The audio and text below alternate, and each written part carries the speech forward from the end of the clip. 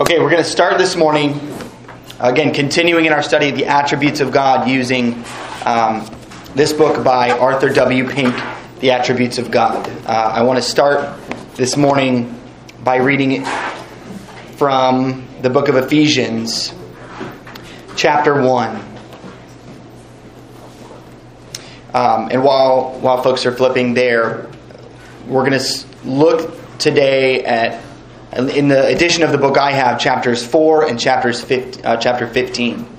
So that's the foreknowledge of God and the love of God, which are intimately connected. And we'll talk about how that is and why that is. Not so clear, just if you look up a dictionary definition of those two words, it might not be so clear. But the way that Scripture uses the words and describes God using those words, we'll see very clearly. But both are displayed prominently in this passage in a glorious statement. So I'll read Ephesians chapter 1, starting in verse 3 through verse 6. Blessed be the God and Father of our Lord Jesus Christ, who has blessed us with every spiritual blessing in the heavenly places in Christ, just as He chose us in Him before the foundation of the world, that we should be holy and without blame before Him in love, having predestined us to adoption as sons by Jesus Christ to Himself, according to the good pleasure of His will, to the praise of the glory of His grace, by which He made us accepted in the Beloved. Let's pray to begin our discussion. Lord our God, Heavenly Father, we are humbled when we even attempt to apprehend Your attributes, Your divine essence, Your being, Your character. Lord, You are far above us. You are beyond containment. You are infinite. And we are conscious that we are creatures. Our every thought comes from You. Our every capacity comes from You. Indeed, nothing that is came to be apart from You. We praise You that You know all things, that You are sovereign over all things. And today, as we discuss Your foreknowledge and Your love for Your saints, we pray that You might illuminate our minds by Your Spirit. Help us to understand, for our minds truly can only understand Your truths by Your help. And so we ask for that help this morning and pray in Christ's name. Amen. Okay, last week we talked about the decree of God, His eternal and unconditional purpose or determination with respect to all things. It is comprehensive. All things were ordained by God before He laid the foundations of the world. From eternity, all things were decreed by God. We also talked about the knowledge of God. Necessarily flowing from the decree is the fact that God knows all things. If He decreed all things, of course He knows all things. And that's without exception. Going to every creature from the highest to the lowest, every circumstance, every event that can or will ever happen is comprehended and known by God. As an intellectual matter, it is known. He is omniscient. So we're going to start by looking at chapter 4 in Pink's book, The Foreknowledge of God. And if we've already seen that God preordained all things in His decree, and we've already seen that God knows all things, what can foreknowledge add to us? If it's just knowing something beforehand, what can that add to us? What have we not covered? And we'll see that foreknowledge includes much more than that. So I want to read... Well, actually, I'll start with this. Foreknowledge, just to lay out a bit of what it is and what we're talking about. Foreknowledge is actually God's attribute that reveals to us His unconditional election, His electing love for a particular people from eternity past.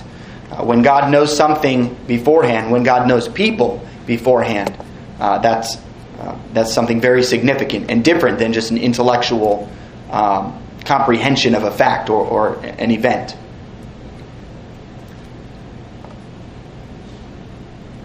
So it's much more closely related. The idea of foreknowledge, what is understood in that word, in that term in Scripture, is much more closely related to God's love than it is to his knowledge, like we talked about last week, as an intellectual, as a matter of God's intellect, his omniscience. So foreknowledge is closer to God's love, which is why I wanted to take these two chapters out of order, taking the love of God, chapter 15, bringing it toward the front to talk about them together, because they're very closely related. So I've already said that foreknowledge is not simply to know something beforehand. And actually my resources that I've been going to, Bavinck and Van Maastricht, were not very helpful on this point. They discussed it primarily as a matter of God's intellect, knowing things beforehand. But Pink helps us see that that's not the way that Scripture uses the term foreknowledge. Certainly it's true that God knows all things beforehand. Again, that's what we talked about last week. He does know all things beforehand. But when Scripture uses the term foreknowledge in all the places that it does, it's referring to God's electing love for people that distinguishes, sets people apart. So I'm going to read here from Pink. And if you've got this version of the book, this is page 28. When the solemn and blessed subject of divine foreordination is expounded, when God's eternal choice of certain ones to be conformed to the image of his Son is set forth, the enemy sends along some man to argue that election is based upon the foreknowledge of God.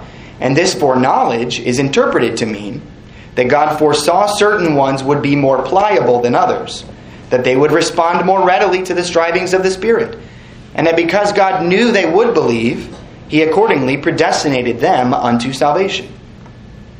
But such a statement is radically wrong. It repudiates the truth of total depravity, for it argues that there is something good in some men. It takes away the independency of God, for it makes his decrees rest upon what he discovers in the creature. It completely turns things upside down, for in saying God foresaw certain sinners would believe in Christ, and that because of this he predestinated them unto salvation, is the very reverse of the truth. Now I want to be clear that Bavinck and Van Maastricht were not saying that that's where election comes from, that election is based on God foreseeing something good in man. That's not what they were talking about. They just didn't address, at least from what I looked at this week, they didn't address foreknowledge in connection to election. So they were just talking about the intellectual attribute of God knowing things beforehand, a piece of what we talked about last week of the knowledge of God being comprehensive, him being omniscient. So I want to be clear that I'm not accusing Bavinck and Van Maastricht of heresy on this point. But nevertheless, there are people that see the word foreknowledge, particularly in Romans 8, talking about whom he foreknew, he also predestinated to be conformed to the image of his Son. They take that and interpret the word foreknowledge there, like Pink says, that it is God foreseeing that we would believe, and therefore predestinating us, electing us. And as Pink says, that is not what that term means, and that leads to the incorrect consequences in doctrine that he outlined. The idea that we have something good in us that leads God then to respond to what he finds in the creature. And there's all kinds of errors there. Undermining total depravity, which is clear throughout Scripture. Undermining the independence of God. The sovereignty of God in election, which are plain on every page of Scripture. So we cannot interpret the word that way. So we are going to be dealing with foreknowledge as the electing love of God primarily. And to kind of prove this point, Pink helpfully talks about, gives us some interpretive rules about Scripture, or one interpretive rule. Here he's talking about the idea that the meaning of scriptural terms is not always plain on its face. We can't always, especially in the translated English versions, we can't just go to a dictionary and look up what the word means to understand all that's encompassed and comprehended in Scripture by the word. So here's what he says, and this is very helpful and I think applies in many other places. He says, what is meant by foreknowledge? To know beforehand is the ready reply of many. But we must not jump to conclusions, nor must we turn to Webster's dictionary as the final court of appeal. For it is not a matter of etymology of the term employed. What is needed is to find out how the word is used in Scripture. The Holy Spirit's usage of an expression always defines its meaning and scope. It is failure to apply this simple rule which is responsible for so much confusion and error. So many people assume that they already know the signification of a certain word used in Scripture, and then they are too dilatory or slow to test their assumptions by means of a concordance. So again, it's not simply the plain definition of a word, but it's how it's employed by Scripture, how it is used, the context that gives us the understanding and the meaning. And that's very true here of foreknowledge. Pink gives some examples of this that show how a word may not be obvious in its meaning in Scripture. One of those is flesh. We understand Pastor Sharp's been preaching through Romans, talking about the flesh. We know that that's not simply referring to our corporeal bodies, our physical bodies, but it's referring to our sin nature and the nature that clings to us, even for those of us who are redeemed. So that's not a plain. That word is not plain on its face in Scripture, but we have to look at how it's used. Another one is the world. It doesn't simply mean our location of human existence, creation, the physical world, nor is it simply referring to the entire human race. It's referring to other things in Scripture. For instance, the verse, and I can't remember where it is, but talking about the world, the flesh, and the devil. It's not talking about simply the physical world. It's talking about all of the sinful, fallen things, the fallen kingdom of the world. It's a different meaning. Pink also offers the word immortality as an example of this. It doesn't simply refer to the indestructibility of the soul. Pink says that, and I didn't test him on this, I'm not a scholar in Greek or Hebrew, so I'll take him at his word. Pink says that the words mortal and immortal in Scripture refer to the body most often. That he's talking about the mortal body and the immortal body refers to those things. But again, his point here is that the word is not plain on its face. And so how is the word know or foreknow used in Scripture? It's not used to refer merely to cognition or mental or intellectual understanding, but it actually refers to God's affection, His favor, and His love. So I'll read again from Pink.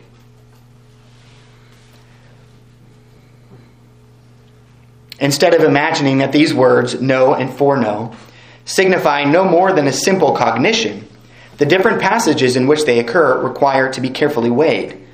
The word foreknowledge is not found in the Old Testament, but know occurs there frequently. When that term is used in connection with God, it often signifies to regard with favor, denoting not mere cognition, but an affection for the object in view. I know thee by thy name. That's Exodus 33:17. Ye have been rebellious against the Lord from the day that I knew you. Deuteronomy 9:24. Before I formed thee in the belly, I knew thee. Jeremiah 1:5. They have made princes, and I knew it not. Hosea 8:4.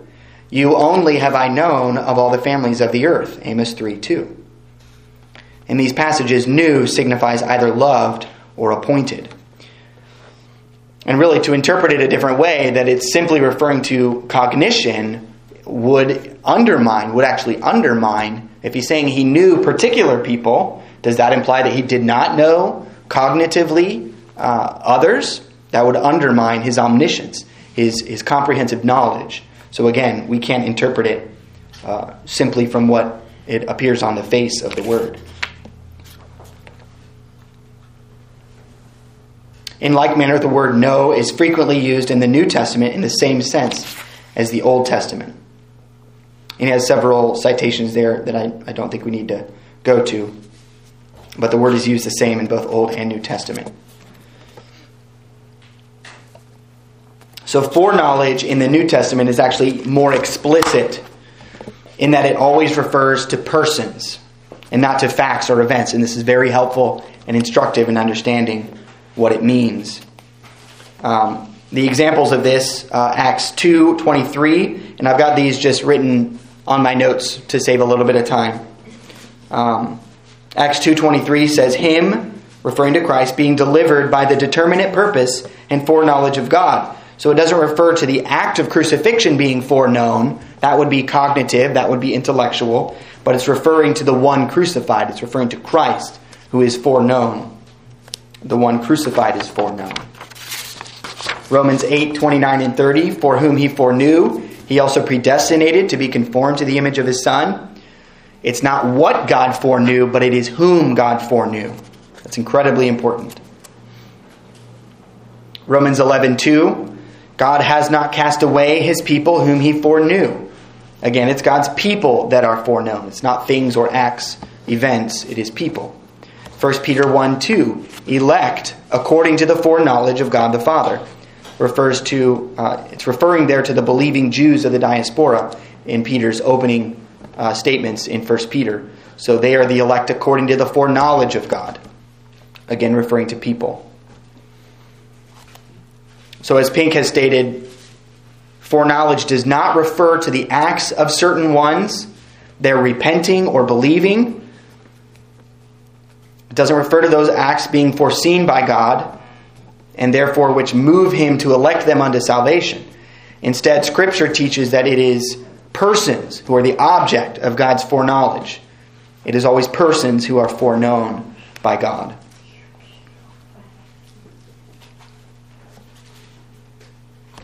So Pink there has established what foreknowledge is not at this point. It's not cognition. It's not knowing something beforehand. But it is connected to persons. So how does God foreknow persons? What is foreknowledge? Pink says that Scripture affirms that God, in his high sovereignty, singled out certain ones to be recipients of his distinguishing favors. And therefore, he determined to bestow upon them the gift of faith. So it refers to God's choosing of some in Christ before the foundation of the world.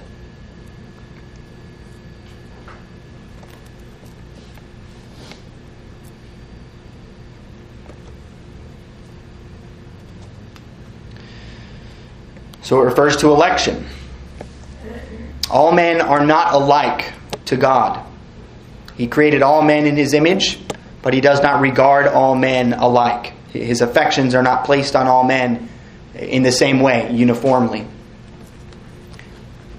Foreknowledge is an attribute that reveals God's distinguishing, choosing, and electing love from eternity past for particular persons in Christ. So it's not an attribute that is experienced or enjoyed by those who are not in Christ. It is always true of God that he foreknows. But not all are foreknown by God. Only those whom God foreknew did he also predestinate to be conformed to the image of Christ. This by implication teaches there are those whom God did not foreknow and who will not be conformed to the image of Christ. And I wanted to point out a few quotes or paraphrases. Pastor Sharp actually preached on this back in April when he was preaching on the Romans 8:28 through 30 passage. He had several sermons on that. And they were very helpful. I went back and listened to his portion of that sermon from April 16th entitled The Order of Salvation, where he talked about foreknowledge. And he said much the same as Pink did. He said that foreknowledge is a distinguishing, electing, and eternal love of God for certain persons. To be known of God is to be loved by God, set apart from the sinful lump of humanity. To be foreknown of God is to be loved from eternity. Foreknowledge is not passive, a mere sitting back and looking ahead at what will happen in the future, but it is active. It's an electing love. In foreknowledge, God sets his love on a man in advance.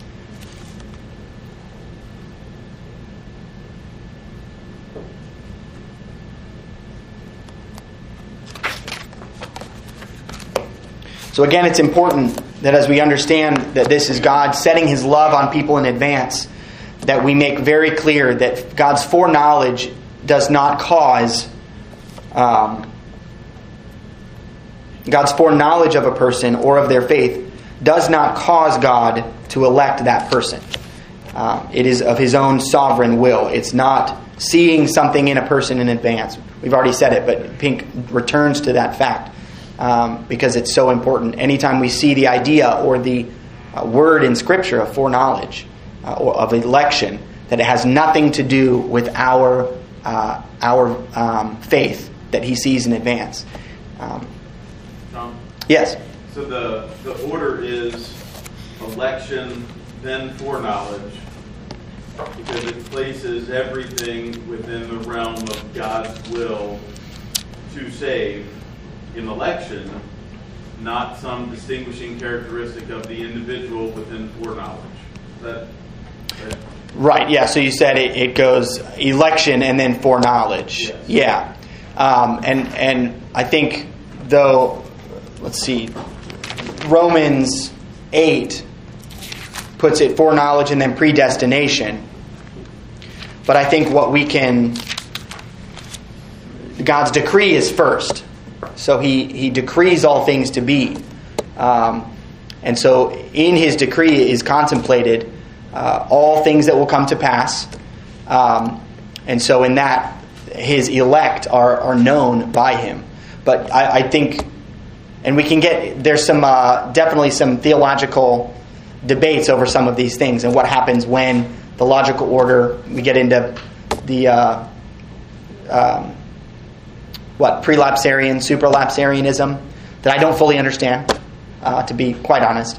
But I do think, what we have in Scripture is we are foreknown by God by his own sovereign will. That's the main point. He's not looking ahead to something in us.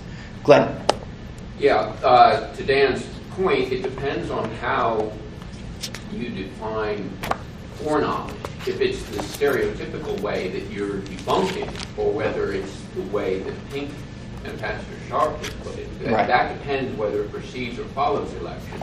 Now, the biblical use of foreknowledge, Peter is very clear on that 1 Peter 1:2, elect according to the foreknowledge of God the Father. So in that case, foreknowledge precedes, it doesn't follow election. Right.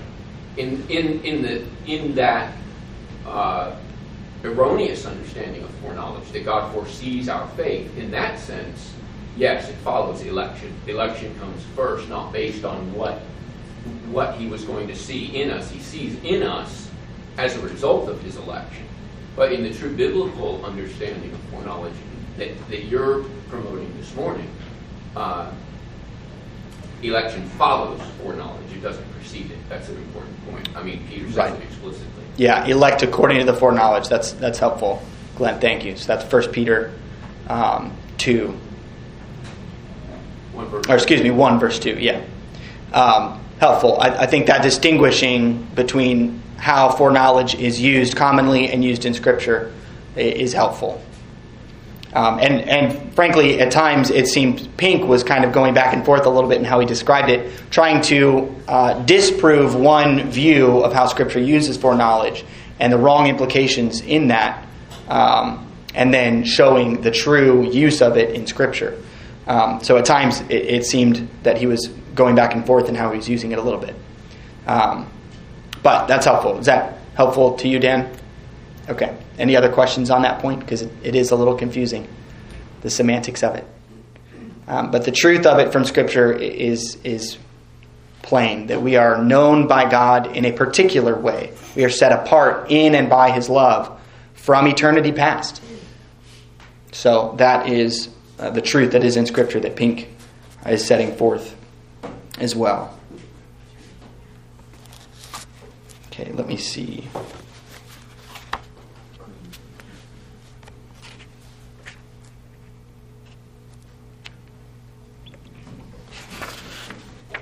All right. All right, Pink's closing paragraph on this chapter, I think, is a good way to wrap up this part of our discussion.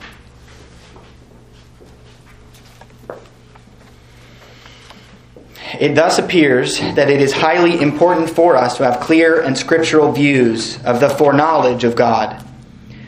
Erroneous conceptions about it lead inevitably to thoughts most dishonoring to Him.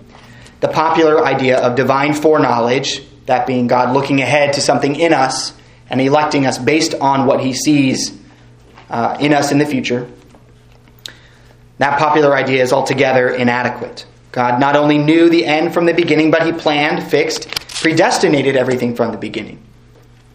And as cause stands to effect, so God's purpose is the ground of His prescience.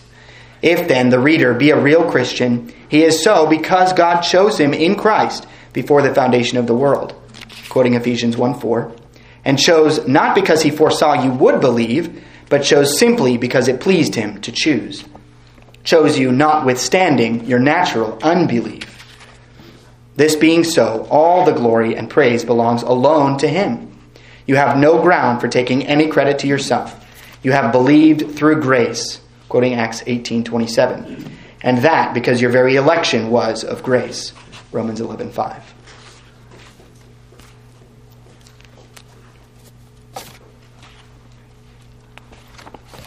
Okay, so defining foreknowledge as God's eternal electing love brings us to discuss the love of God.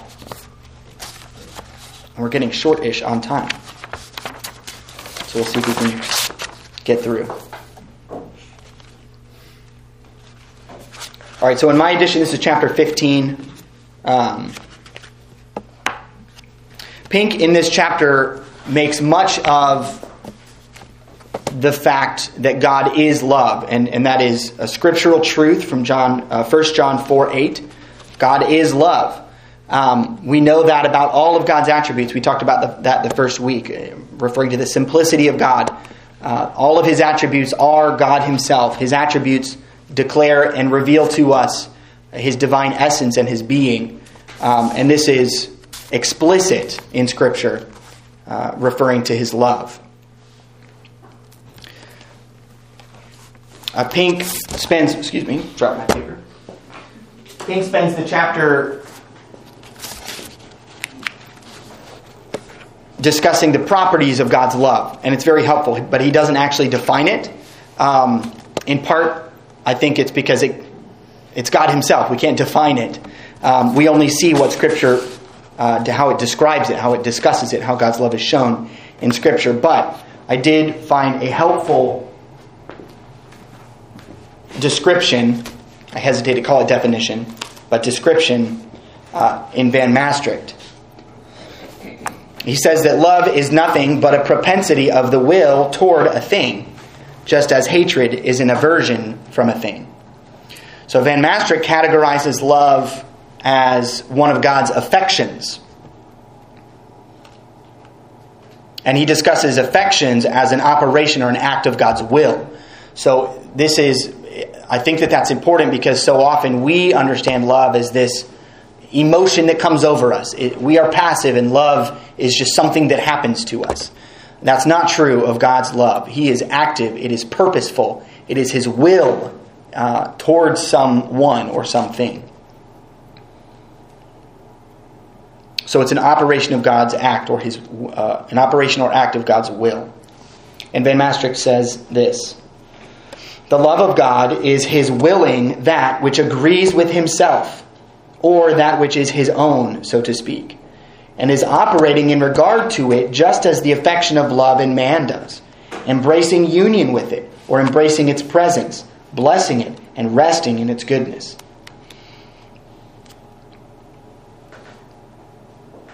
So I think that's helpful. It's God willing that which agrees with Himself, or that which is His own.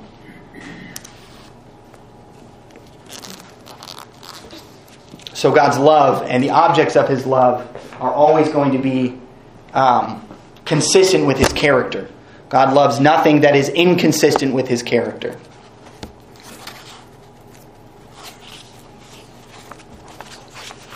So Pink begins by talking about how we so often go astray in attempting to understand God's love, and how we fail to do so. He says, there are many today who talk about the love of God who are total strangers to the God of love. The divine love is commonly regarded as a species of amiable weakness, a sort of good-natured indulgence. It is reduced to a mere sickly sentiment, patterned after human emotion. Now the truth is that on this, as on everything else, our thoughts need to be formed and regulated by what is revealed thereon in Holy Scripture. That there is urgent need for this is apparent not only from the ignorance which so generally prevails, but also the low state of spirituality, which is now so sadly evident everywhere among professing Christians. How little real love there is for God. One chief reason for this is because our hearts are so little occupied with his wondrous love for his people. The better we are acquainted with his love, its character, fullness, blessedness, the more will our hearts be drawn out in love to him. And I think we can all see the effects of that every day when people, when modern culture defines love, proclaims it in songs, in film, in art. It is so empty and so selfish compared to the love that we see on the pages of Scripture, poured out to God's people. And we'll talk a little bit about how God describes that, or how Scripture describes that and sets it forth. So we can't understand the Creator's love by studying the kind of love experienced by creatures. So we cannot look inward to discover the love of God. That's a great error. So Pink has several properties of God's love that he goes through, and I've combined a few of them because they kind of are saying the same thing. He talks about the love of God, and again, I would point out that these descriptions of God's love is an attribute, but all of these descriptions are also attributes of God. This is one of the things that I mentioned, I think in our first week, that you can't get away from in reading about the attributes of God. All of the attributes describe each other, themselves. They all describe God. They all modify one another. Because we're talking about God, we can't get away from describing God with himself. He defines himself, even in our weak way of trying to discuss and understand him.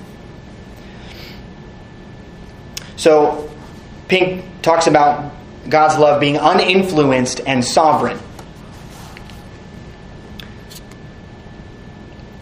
Consider for a moment the love of a creature, the love that creatures have. Often it's in response to something. It's a response to its object.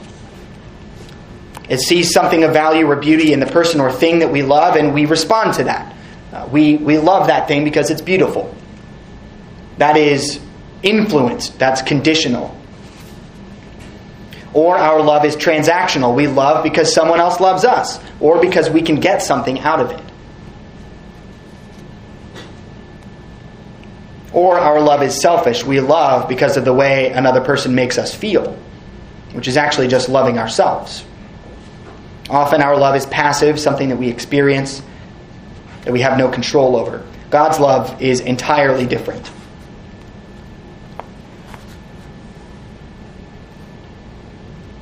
God's love springs forth out of his own sovereign will and good pleasure. Pink uses the word spontaneous.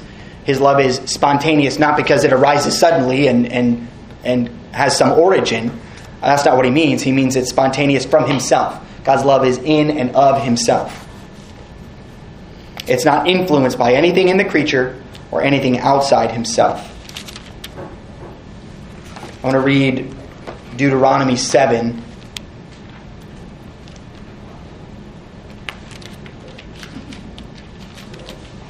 verses 6 through 8. For you are a holy people to the Lord your God. The Lord your God has chosen you to be a people for himself, a special treasure above all the peoples on the face of the earth.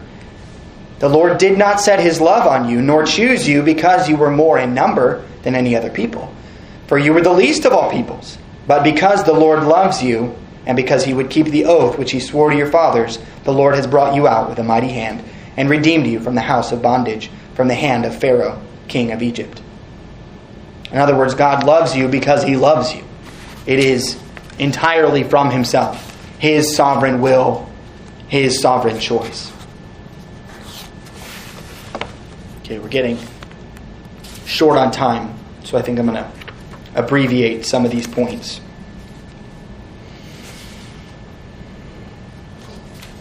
Pink talks about God's love, the properties of God's love being eternal and immutable, which we've already kind of gotten to. God's love is eternal. We talked about that with the foreknowledge of God. His love for his people sets them apart from eternity. And it never changes. Jeremiah 31:3 says, "Yes, I have loved you with an everlasting love. Therefore, with loving kindness I have drawn you."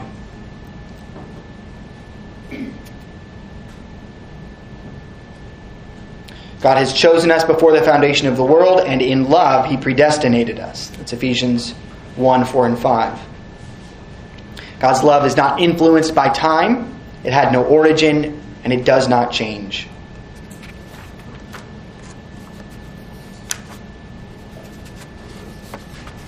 And what a comfort that is for those of us who have love, who have God's love, being the objects of his love, an eternal love. There was never a time when we did not have God's love. Although we were at one time under God's wrath due to our sin, even then we were predestinated in love. And what a glorious mystery that is, to be in time under God's wrath and yet in eternity loved of God. That is a mystery.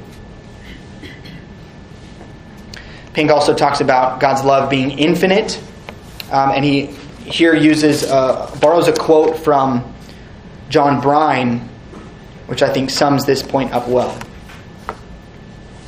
"No tongue can fully express the infinitude of God's love, or any mind comprehend it. It passeth knowledge." Ephesians 3:19. The most extensive ideas that a finite mind can frame about divine love are infinitely below its true nature. The heaven is not so far above the earth as the goodness of God is beyond the most raised conceptions which we are able to form of it. It is an ocean which swells higher than all the mountains of opposition in such as are the objects of it. It is a fountain from which flows all necessary good to all those who are interested in it. And by the word interested there, he doesn't mean just curious, intellectually curious. The word interested there means we have an interest, we have a claim on the love of God.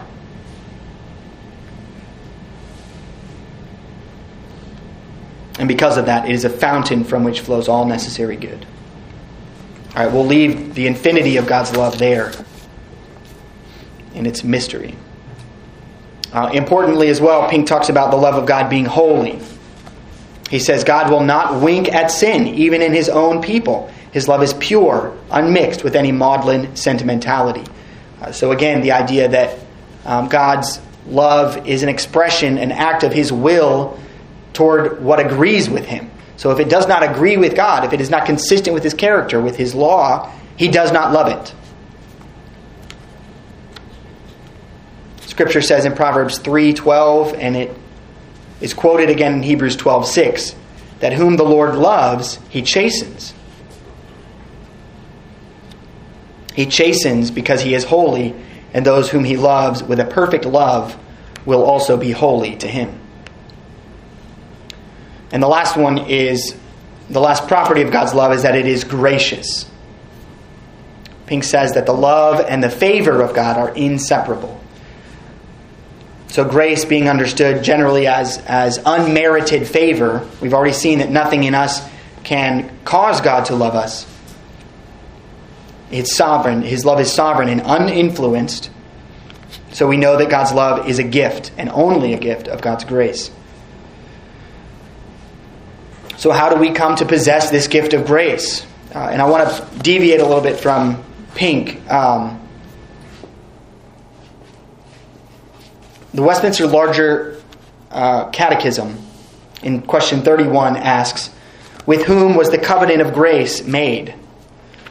The answer there states that the covenant of grace was made with Christ as the second Adam, and in him with all the elect as his seed.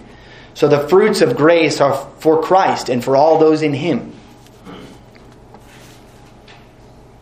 We are loved by God from everlasting because we have been given to Christ from everlasting as his inheritance, so that he might be glorified as the firstborn among many brethren.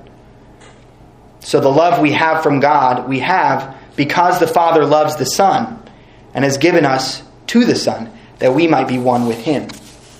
And I want to read part of the high priestly prayer from John 17. And this will, I think, be how we conclude. I might say short something after. Okay, John 17. Oops.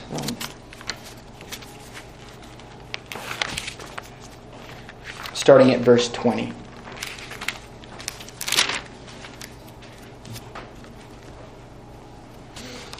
And this is Christ in his high priestly prayer. I do not pray for these alone, but also for those who will believe in me through their word, that they all may be one, as you, Father, are in me and I in you, that they also may be one in us, that the world may believe that you sent me, and the glory which you gave me I have given them, that they may be one, just as we are one. I in them and you in me, that they may be made perfect in one, and that the world may know that you have sent me and have loved them as you have loved me.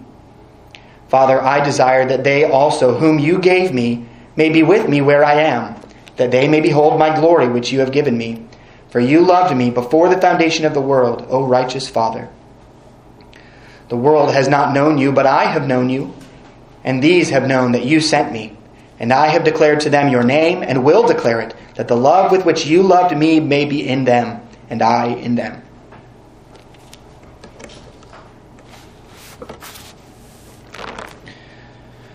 So if you are a Christian, never forget that you are loved by God because God the Father loves his Son. It is because God loves the Son and has given you to the Son that you possess the love of God, which is a benefit of his grace. And how different this is from the paltry and fading love known by the world. And what a glorious hope we have, an unshakable confidence in the promise of the one who cannot lie, that we will one day see the very face of the one called by the name Love.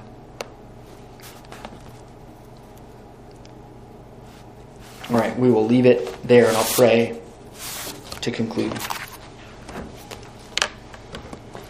Heavenly Father, we are humbled by your love which is incomprehensible to us and yet revealed to us.